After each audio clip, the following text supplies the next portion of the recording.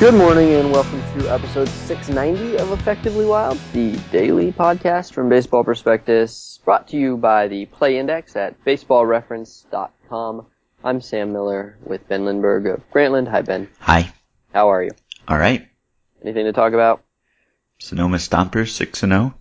That's a true thing. Plus 31 run differential. Uh-huh. That's it. Yeah. Good players. Pretty good players. Seems like a good team. It does. They win the close ones. They win the blowouts. And they win the blowouts. Mm-hmm. That's it. That's all you got on that. Well, Pat Venditti is in the major leagues. Yeah, and threw a scoreless inning and 2 scoreless innings, and then a scoreless third of an inning. Yeah. You know what's weird is that there's that New York fans, I guess, particularly, got so sick of people not from New York calling for Pat Venditti to come to the majors that, like, it sort of became, like, he's become almost a guilty pleasure. Like, I feel like, wanting him to come up, if you ever tweeted, like something, like, about how he should come up, they should bring him up, then people would make fun of you. Mm-hmm. And that's a weird thing that happened. I mean, if he were just a guy who threw with one arm, I don't think there would have been that backlash. He has a 2.37 career ERA in the minors. Yep. He has 4 strikeouts to every walk in the minors. He's been, old for his levels. That's certainly true. But there's a long track record of this guy getting outs in the high minors. And, it's sort of weird that it took this long. Isn't it kind of weird that it took this long to get him up? It's really long. I wrote about him a bit today, and it's kind of incredible that he didn't get a shot last year, because last year he was really good. He threw almost 80 innings between AA and AAA. And meanwhile, the Yankees were cobbling together the back of a bullpen with guys like Alfredo Aceves and Matt Daly and Rich Hill and Jim Miller and Chris LaRue and just all of these names that you've probably never heard before. And meanwhile, Venditti was pitching really well. And yeah, there is that kind of backlash because there's like almost like a scouty sort of snobbery about it. Like you're just scouting the stat line, or you're, overrating him because of his uniqueness and entertainment value. And maybe that will turn out to be the case, but he looked fairly good to me when he pitched. Like his stuff from either side is not special. Like if you look up the closest comparisons to each pitch based on velocity and movement, it's not impressive. The names are not impressive, but he always has the platoon advantage, and he throws like a specialist from both sides, sidearm, and he always has the advantage. And if you look at his minor league stats, he's probably going to get crushed by switch hitters, I would think. It'll be an interesting thing to see how Bob Melvin uses him with switch hitters coming up, because his strikeout rate with switch hitters up in the minors was like half of what it was against lefties or righties. And that's because switch hitters are the only ones who get the platoon advantage against him. He has to declare what side he's pitching from, and then they can switch to the other side.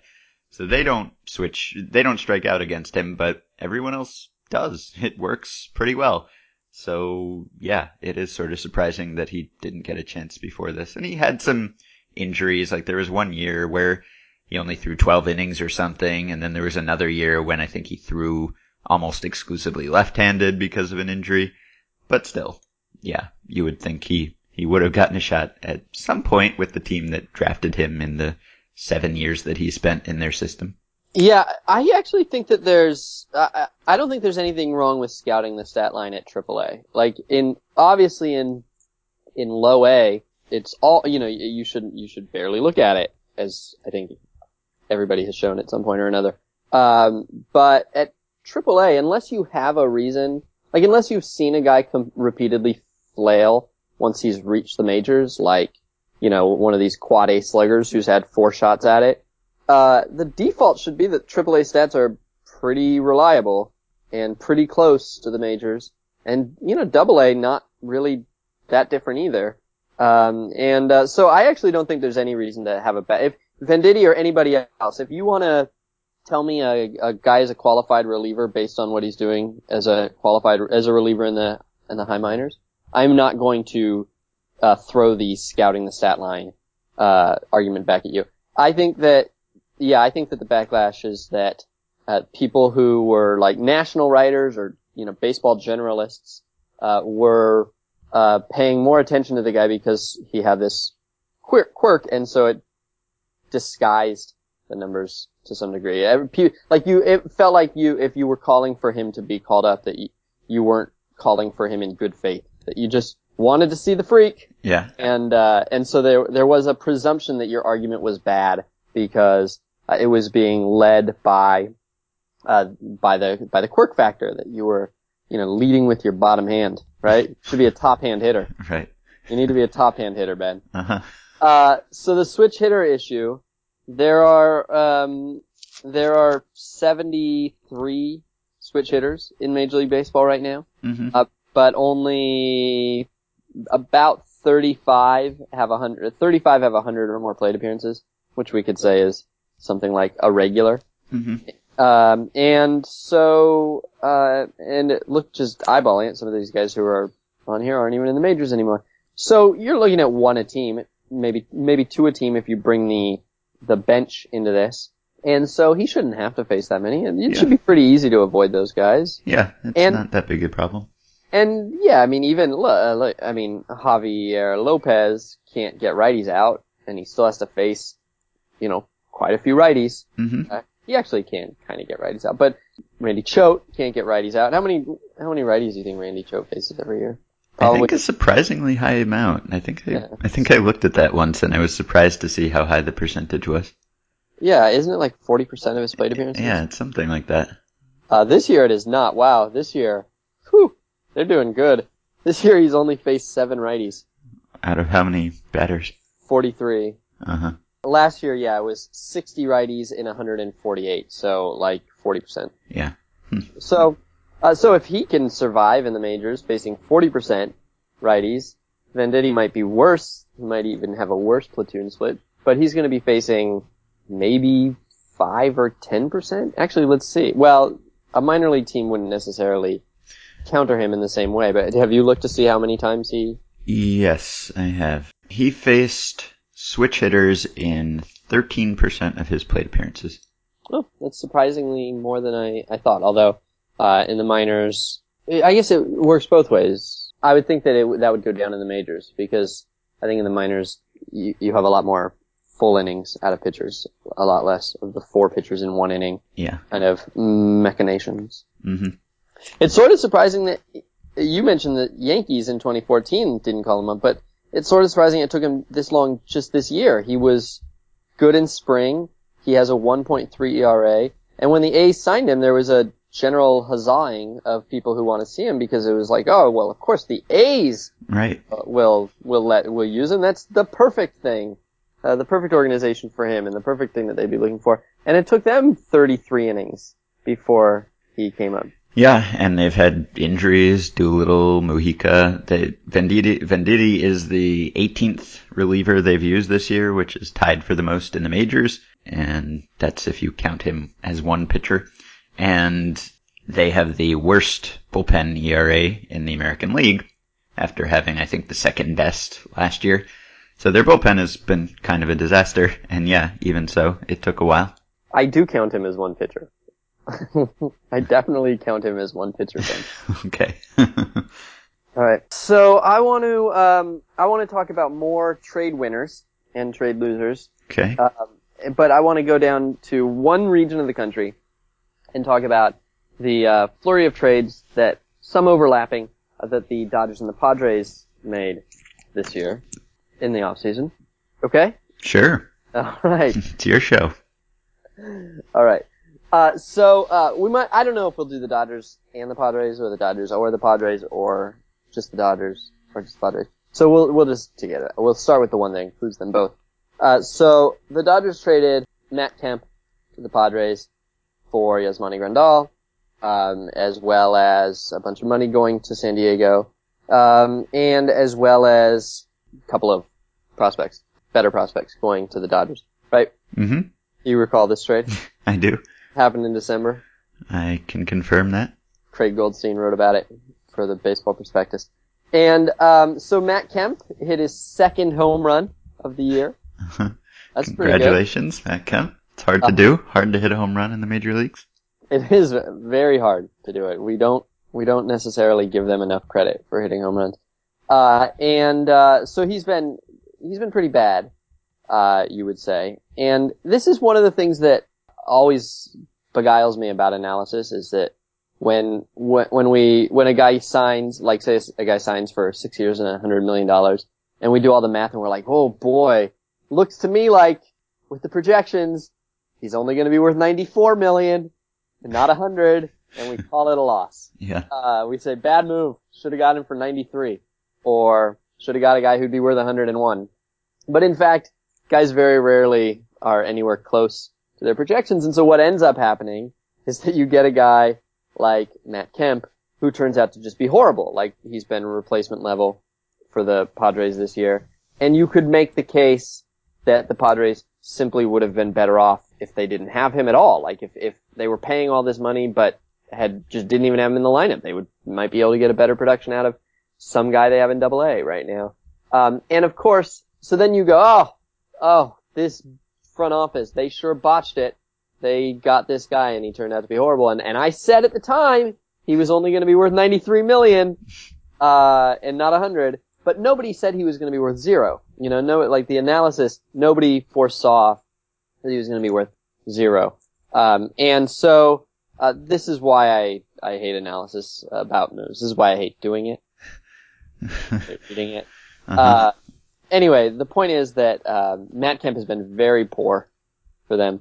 Yasmani Grandal has been a very good hitter, and when they got him, you probably wrote about this, we probably talked about this, but Grandal was one of the 24 or so catchers who seemed to have good framing data, and poor reputations, and so we thought, oh, smart that they got a good framer. AJ Ellis was considered a very poor framer last year, and so this seemed like a smart upgrade, a stat-heady kind of upgrade as well for them, and yet, Grandal's defense seems to be fairly, somewhat controversial. Kershaw has continued to pitch to Ellis exclusively. Well, we know why, right?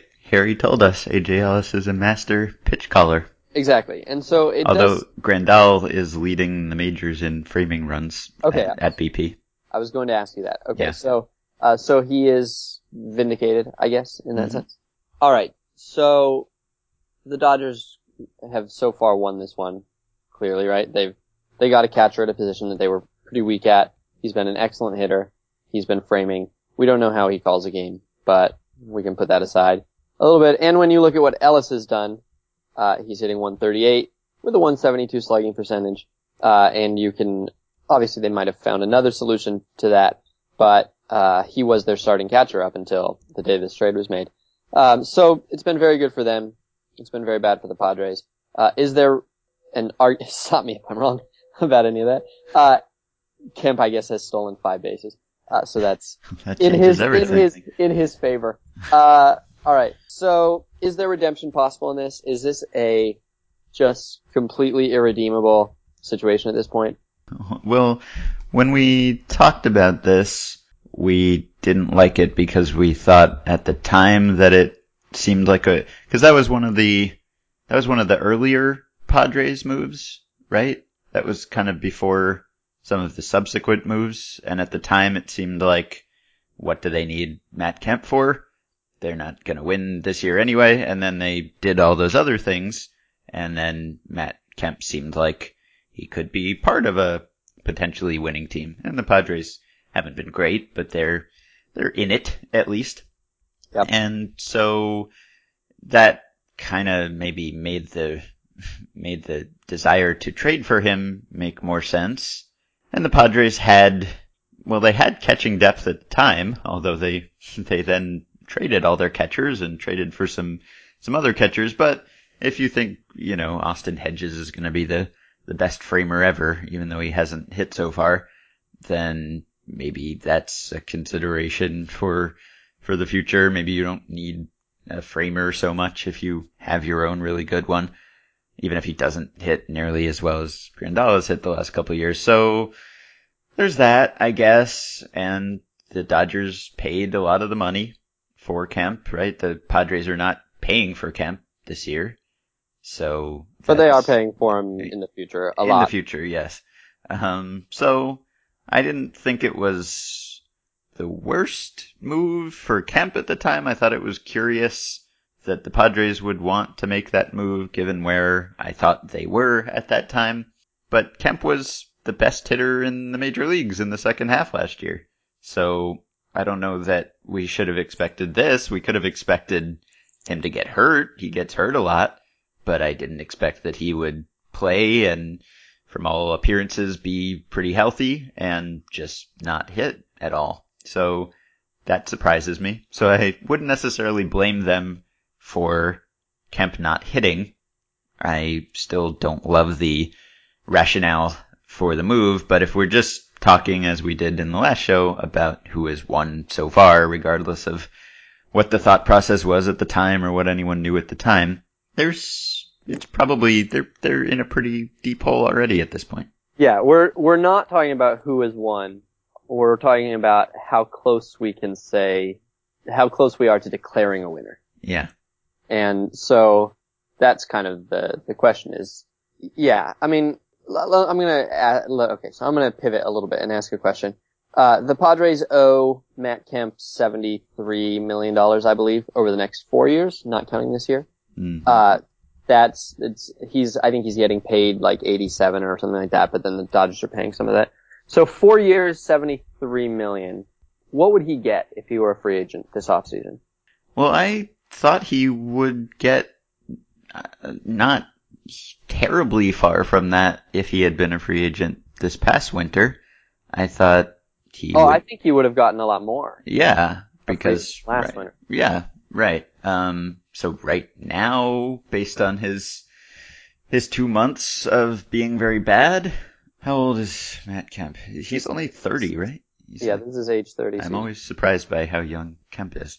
So, well, he might want to do a pillow contract to get a bigger contract, but he could probably get a 4-year deal. Yeah, I don't think that Kemp is, by what the Padres are paying him, I don't think Kemp is overpaid. Mm-hmm. So I don't think that, I don't think that's a big issue. The money. But I know that if you really buy into some of the defensive metrics that show him as a minus 75 defender in left field last year or whatever he was, then he looks even worse. But I don't think that he's that bad in a corner outfield. Yeah, I mean, just looking at, I don't know what Pacoda says, but looking at Zips and Steamer, they project Grandal to be a better hitter than Kemp, or roughly equivalent to Kemp, and Grandal plays catcher and is a good defensive catcher, so in that sense, you would rather have Grandal in a straight up deal, even if they made the same amount of money. Right, yeah. So just getting out of the way, though, that it's not an albatross contract. I don't think. Mm-hmm. But, right, and so then, let's say that he's worth exactly what he's getting paid. Then that means that they just basically gave up Grandal for nothing, and Grandal's got, this is his 3rd year of service time? He is 2 years. Yeah, so this is his 3rd year of service time. So he's gonna hit arbitration for the first time, this year. And he's probably, what is he at this point? He's a catcher who's an above average hitter, and by at least one measure, is a good defender, or certainly credible defender. I mean, you're talking about Russell Martin gets $85 million for that. Yeah, exactly. And then, Wieland is in the majors. He had a good peripherals in AAA, got a call up. It's too early to say that whether he has changed who he is since the Padres traded him, but, he'll probably pitch some innings in the majors. And then Eflin was part of the Jimmy Rollins deal. And so, yeah, it basically looks like the Dodgers took a guy who was paid, fairly appropriately and turned him into a bunch of really good things. So I would say that, on a scale of 1 to 8, I want to say like like 3.5/8 of the way there. The thing is that Matt Kemp, like we noted in his BP comment in the annual, 3 years in a row he's had one horrible half and one MVP level half. And would probably be too optimistic to think that he's got some particular skill at dividing his performance neatly into lousy half, great half. And so you probably wouldn't conclude that, oh, well, the great half's coming. He's done it 3 years in a row. That said, there is lots of precedent for him going through an extended stretch like this in a season and nonetheless ending up really valuable for that season. And so I think that it's still conceivable that, like, I probably would put his chances of getting another, well, I don't know, of having another top 5 MVP finish in his career at probably like 8 to 12%. Okay. And so if that happens, then probably the Padres would be fine. So maybe I'm going more than 3.5/8. I'm going 5.5/8 of the way he's declaring a winner. All right. It's pretty lopsided at this point. Yeah. Okay. All right. So, let's see. Let's stick with the Padres and say let's talk about the Craig Kimbrel trade. All right. Kimbrel was the last big acquisition. He was the cherry on top, in a sense. They always used to say, like, that the closer is, having a great closer is, like, the last step for a team, for building a great team, right? That's what you do after you've put all the other pieces together, and the Padres seem to have done that. And then they went out and they got this great closer. He hasn't been great. The fun fact machine has slowed down. He's got an ERA over 4, a FIP over 3. He's allowed some home runs. He's walked some batters. He's been good. He's been, I would say a pretty great reliever. And if if one of his home runs, one of the 3 or maybe 2 of the 3 home runs gets caught at the wall, then he looks an awful lot better. So it's not as though you'd write him off. But, we've been saying for years that Mariano Rivera was the exception. There are very few other relievers who maintain dominance over the course of an entire career. And there were some signs already that Kimbrel was slowing down a bit. His walk rate had been going up. His strikeout rate had come down from the historic levels of his fun fact heyday. And so, it's not like he has not made the 9th inning any more secure than the 9th inning has been in San Diego for the last decade. In fact, I'm not going to get this right, but they've blown more games in the 9th inning this year than they did last year, I believe, already. Because I don't think they blew one last year. Wasn't that the thing, I think they won every game that they led going into the 9th last year? Uh-huh. Well, the percentage for almost every team is pretty high. Yeah. And so, so he hasn't really changed their success, in any, clear and obvious way. But BJ Upton is about to be back. I thought he hurt his toe again. I thought I saw a, Roto World, Melvin. Oh, right. Activated him yesterday. Yeah. Will make his debut today against the Braves. Yeah. So then it's going to get worse. Right. For the Padres. So, I don't know. I mean, the thing about that move is that they gave up a whole lot of nothing in one way of looking at it. Maben was crowded out of the outfield, appeared to be crowded out of the outfield. He hadn't really been performing. Quentin he's retired. Nobody wants Quentin. And they got a elite, arguably the best closer in the world, who was locked up for a long time at a contract that nobody would balk at, and all they had to do was take on a bunch of money, and we don't know how to assess the money that they took on. We don't know if it hamstrings them in the short term and the long term, if it matters. But as it turned out, Cameron Maben has been pretty good again. He's been probably more valuable than Kimbrel this year. And he's also a guy who's signed for a couple more years without, into a very team-friendly deal. So, you'd have to say that the Braves have to be fairly happy at this point that Maben has been good, right? Yeah. And healthy. The Padres have to be somewhat underwhelmed that Kimbrel hasn't been any better than 30 other, or maybe 60 other relievers in baseball this year, right? Mhm. Yep. Maybe this is the sort of trade that only matters in October, when you're really happy to have a dominant closer who can shorten the game. But Matt Wisler is pitching well in AAA for the Braves. The big prospect in the deal. okay, yeah, that's another part of it.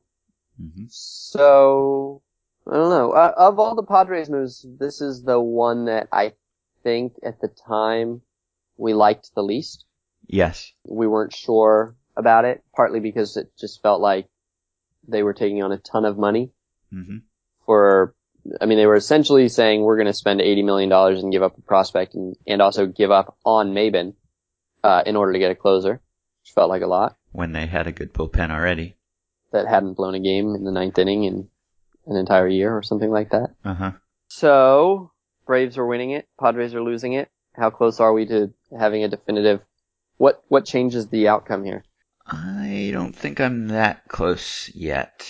I think the fact that Whistler's pitching well and is 22 and pretty close to the majors, and that's a lot of service time between him and the other guys they got in the deal. I would give the edge to the Braves, just as I gave the edge to the Braves then, but if the Padres are in contention, if they make the playoffs this year and maybe Kimbrel regains some of his old form, and then they have Kimbrel in October, and they're using him for a bunch of innings, that would be a valuable thing.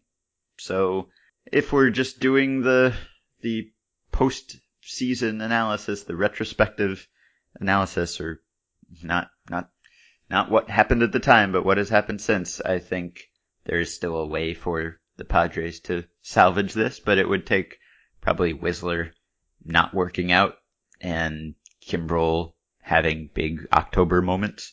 The Padres bullpen, it's an odd group because, of all the pitchers who have pitched regularly, Kimbrel has the second worst ERA of the 7 relievers, but there's really not a great FIP in this group. It looks like they've all kind of been getting maybe a little lucky here.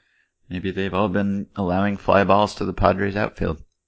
Like, my first thought was, well, geez, Benoit's got a 2.25 ERA. They'd be fine if he was a closer, and Mauer's got a 1.93 ERA, and Thayer's got a 2.66 ERA, but all those guys have actually got pretty lousy FIPs, and so it's going to be interesting to see if their bullpen continues to be dominant, going forward. There's also a pick, by the way, that Braves get a competitive balance pick, which is like mid-40s or something like that? Yeah. Which is not nothing either. Nope. So Braves have the edge, but I'm not there yet. Mm-hmm. Yeah, okay. Alright, so, let's do one more. Okay. And this one goes 3 directions. It's a 3-way trade. Will Myers, Steven Souza, Trey Turner? Trey Turner? Mm-hmm. Alright. So the Padres get Will Myers, who has hit extremely well for them and then got hurt. His defense probably pretty poor, but he was asked to play a position that he was probably unqualified for. Yes. And so very poor, but he's basically doing the Shin-Soo Choo in center field thing that the Reds tried a couple of years ago. Yeah. And so that's not really necessarily his fault. And then, Steven Souza goes to the Tampa Bay Rays. Souza was the projections darling without nearly the pedigree of Will Myers, but, by most projection systems, forecast to be, about as good as Myers this year. And so he's hit a bunch of home runs. He's stolen some bases. He's struck out a ton. And, overall, Mm-hmm. yeah, not a star. Definitely a qualified major leaguer. Yep. And then, what else? Turner going to the Washington Nationals, and 9 other guys in the trade. Is there anybody else in this trade who needs to be mentioned? Joe Ross got a call up. Yes. Mm-hmm. So I guess you could say Joe Ross deserves a mention because he got a call up, for the Nationals as a pitcher. He was a Double-A pitcher who's pitched well in Double-A this year and just called up a couple days ago. The Rays got Rene Rivera. How's that been going? I have to admit, I haven't been following Rene Rivera's season that well. He has a 22 OPS plus. So, not so well. I have to say that when Rivera got traded, and like it shocked me that Rivera had trade value. You know, he had a good year last year, but there was nothing in his record that suggested he was any kind of a player. And so, like when people talked about the Padres' depth at catcher, and Rivera was part of that depth, I don't know. I just didn't really see it. Yeah. Well, he's a good framer. He's a good framer. So they replaced Jose Molina, who was a good framer who couldn't hit at all, with Rene Rivera, who's a good framer who hasn't hit at all, but he's 7 years younger, something like that. So there's that. And then Turner, who was the best prospect in the deal, you know, roughly a number 50 or so prospect in the minors, is still with the Padres system until he can be named later, and he is crushing. He's 22 years old in Double-A, hitting .322, .389, .478 as a shortstop. So that's good. His stock has probably, if anything, gone up. Mm-hmm. Well, so the Nationals did pretty well here, right? Yeah, they traded Steven Souza, who they liked so much that they let him have 1,000 OPS in like 4 straight minor league seasons and called him up for like 12 plate appearances last year. Mm-hmm. So you could tell that Steven Souza was not they didn't buy the projections. They didn't really see him as a big part of their plans, and they, you know, when Jason Worth is healthy, they basically have no way of using him, period. Mm-hmm. So they turned very little from their end into Trey Turner. And Joe Ross. And so yeah, you'd say that they have to feel very good about where they are right now. The Rays essentially turned Will Myers into Steven Souza, and spare parts that don't seem to be adding much to the equation at this point. Let's see. Jake Bauers, first base prospect, is hitting well in high A as a 19-year-old. So that's not nothing. Mm-hmm. Birch Smith is Birch Smith healthy? What's Birch Smith doing? Birch Smith is not healthy. Not pitching. Not playing for the Rays. Alright. So, what are we saying about the Rays? The Rays traded Will Myers for Steven Souza. It was like a classic case of, scouts versus stats, right? Sort of. I mean, stats liked Will Myers too. A couple of years ago, Will Myers was the stat head guy in the Shields deal. So I would say that the Rays come out looking the worst here thus far, just because they were kind of betting on Myers not becoming Myers, right? On not becoming the player that he was supposed to be when he was a prospect, or even the player that he was as a rookie when he won Rookie of the Year award. And there were questions about his makeup and work ethic and that sort of thing. And there were questions about his pitch recognition and plate discipline and everything. And I think they were just concerned that he wasn't gonna develop. And he was hurt last year. He had that wrist thing, and maybe that was responsible for more of his performance than the Rays believed. I don't know. But they seem to think that there were developmental issues there. And so far this year, he has hit just about exactly as well as he did in his rookie year. Maybe even a little bit better. And as you said, you can't really blame him for the fact that he has been put in center field where he's not really equipped to play. So he's back on track. He's hitting again. He's the Will Myers that he was projected to be. And in fact, now that I think about it, the narrative was kind of that Myers wasn't coachable. Yeah. And so you could actually argue that the Padres were betting on the stats over the makeup. And so it was stats versus scouting, but the Rays took the scouting side because if that narrative is actually accurate, you could say that they were betting on makeup or against. Yes, they took the scouting side on Myers and the stats side on Souza. Yeah, exactly. Which just seems fine. So Souza, now the thing about having pedigree is that it buys you a lot more time to prove that you're for real.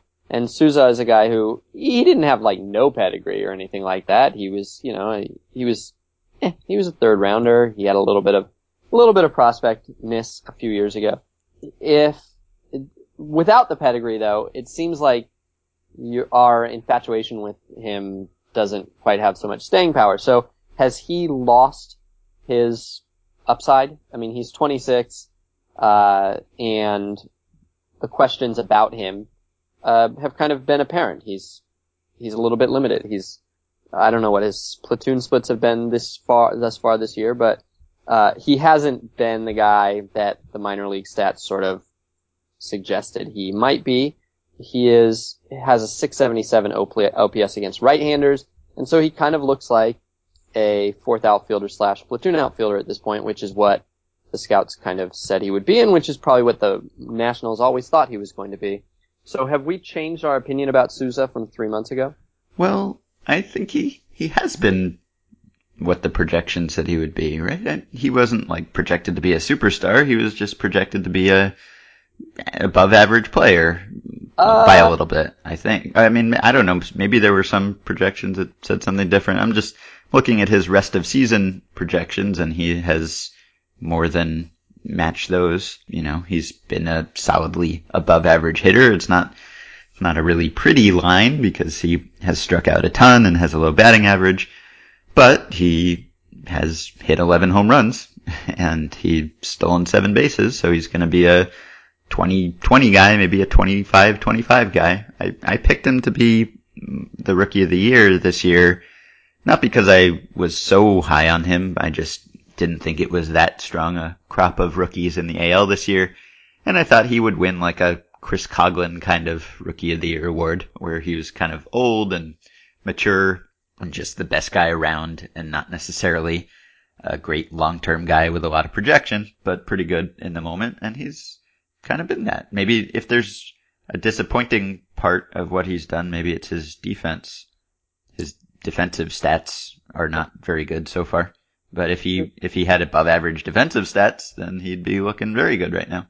He has a 272 true average, which puts him a little bit above average. Preseason, Pacoda had him projected for a 297 true average, which would have put him, to put that into perspective, would have made him the 26th best hitter in baseball, basically tied with Evan Longoria and Justin Upton, and ahead of Bryce Harper. Well, Pacoda must have been the highest on him. I mean, not really. I remember at the time, Pacoda was not really notably, if any, higher than Steamer was, and I think something else. I remember it being a fairly unanimous projection system consensus that Steven Souza was going to hit. Yeah. Do you have a OPS projection from Pacoda? Yeah, I do. 794. His combined Zips and Steamer was 717. Oh, wow. Yeah, that's much lower. Yeah. I can look up his Steamer alone. Let's see. They're about the same right now for rest of season. Yeah. They're almost identical. Yeah. For rest of season. Yeah, Steamer was 733. All right.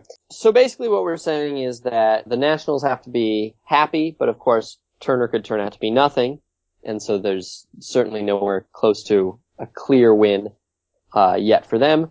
The Rays probably a little unhappy because they've seen Myers bounce back to the player that his prospect status suggested he could be, but they might also reasonably say, well, maybe he was a change of scenery guy, and it's certainly not like he's guaranteed to keep hitting like this for the next 4 years, and he's already been hurt. And the Padres have to be happy because Myers has been good, but Turner might end up being better, and they've had a crowded outfield, and that trade led to Maben being traded, and Maben's been just as good as Will Myers, and Will Myers could, again, like we just said, end up being disappointing. So probably like we're at like 1/8 on all sides, probably 2/8 on the Nationals, because I just don't think they are going to miss Souza.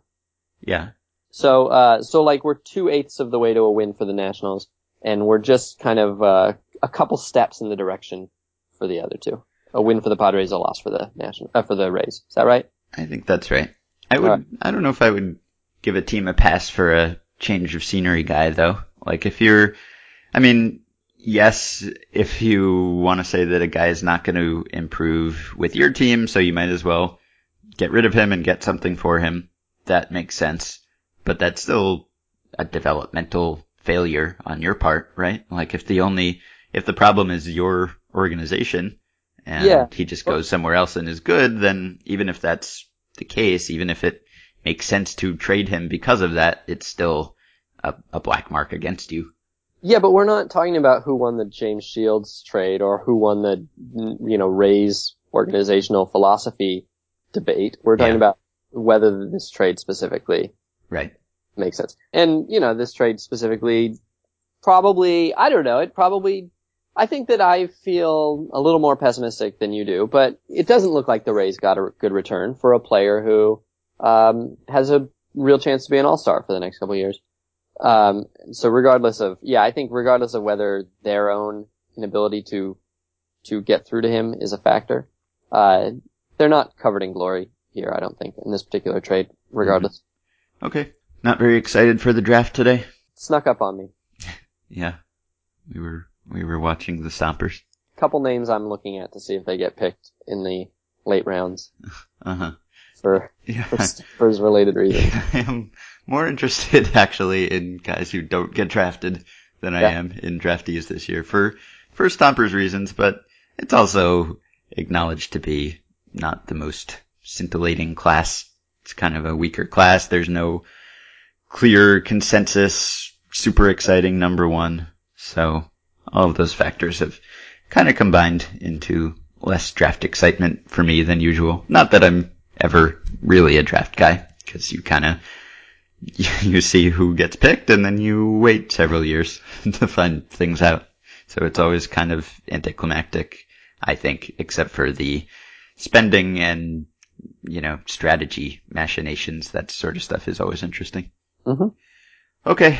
So I believe we'll be back tomorrow. You can send us emails at podcast@baseballprospectus.com. Join the Facebook group, facebook.com/groups/effectivelywild, and support our sponsor, The Play Index, by going to Baseball Reference, using the coupon code BP, and getting the discounted price of $30 on a 1-year subscription.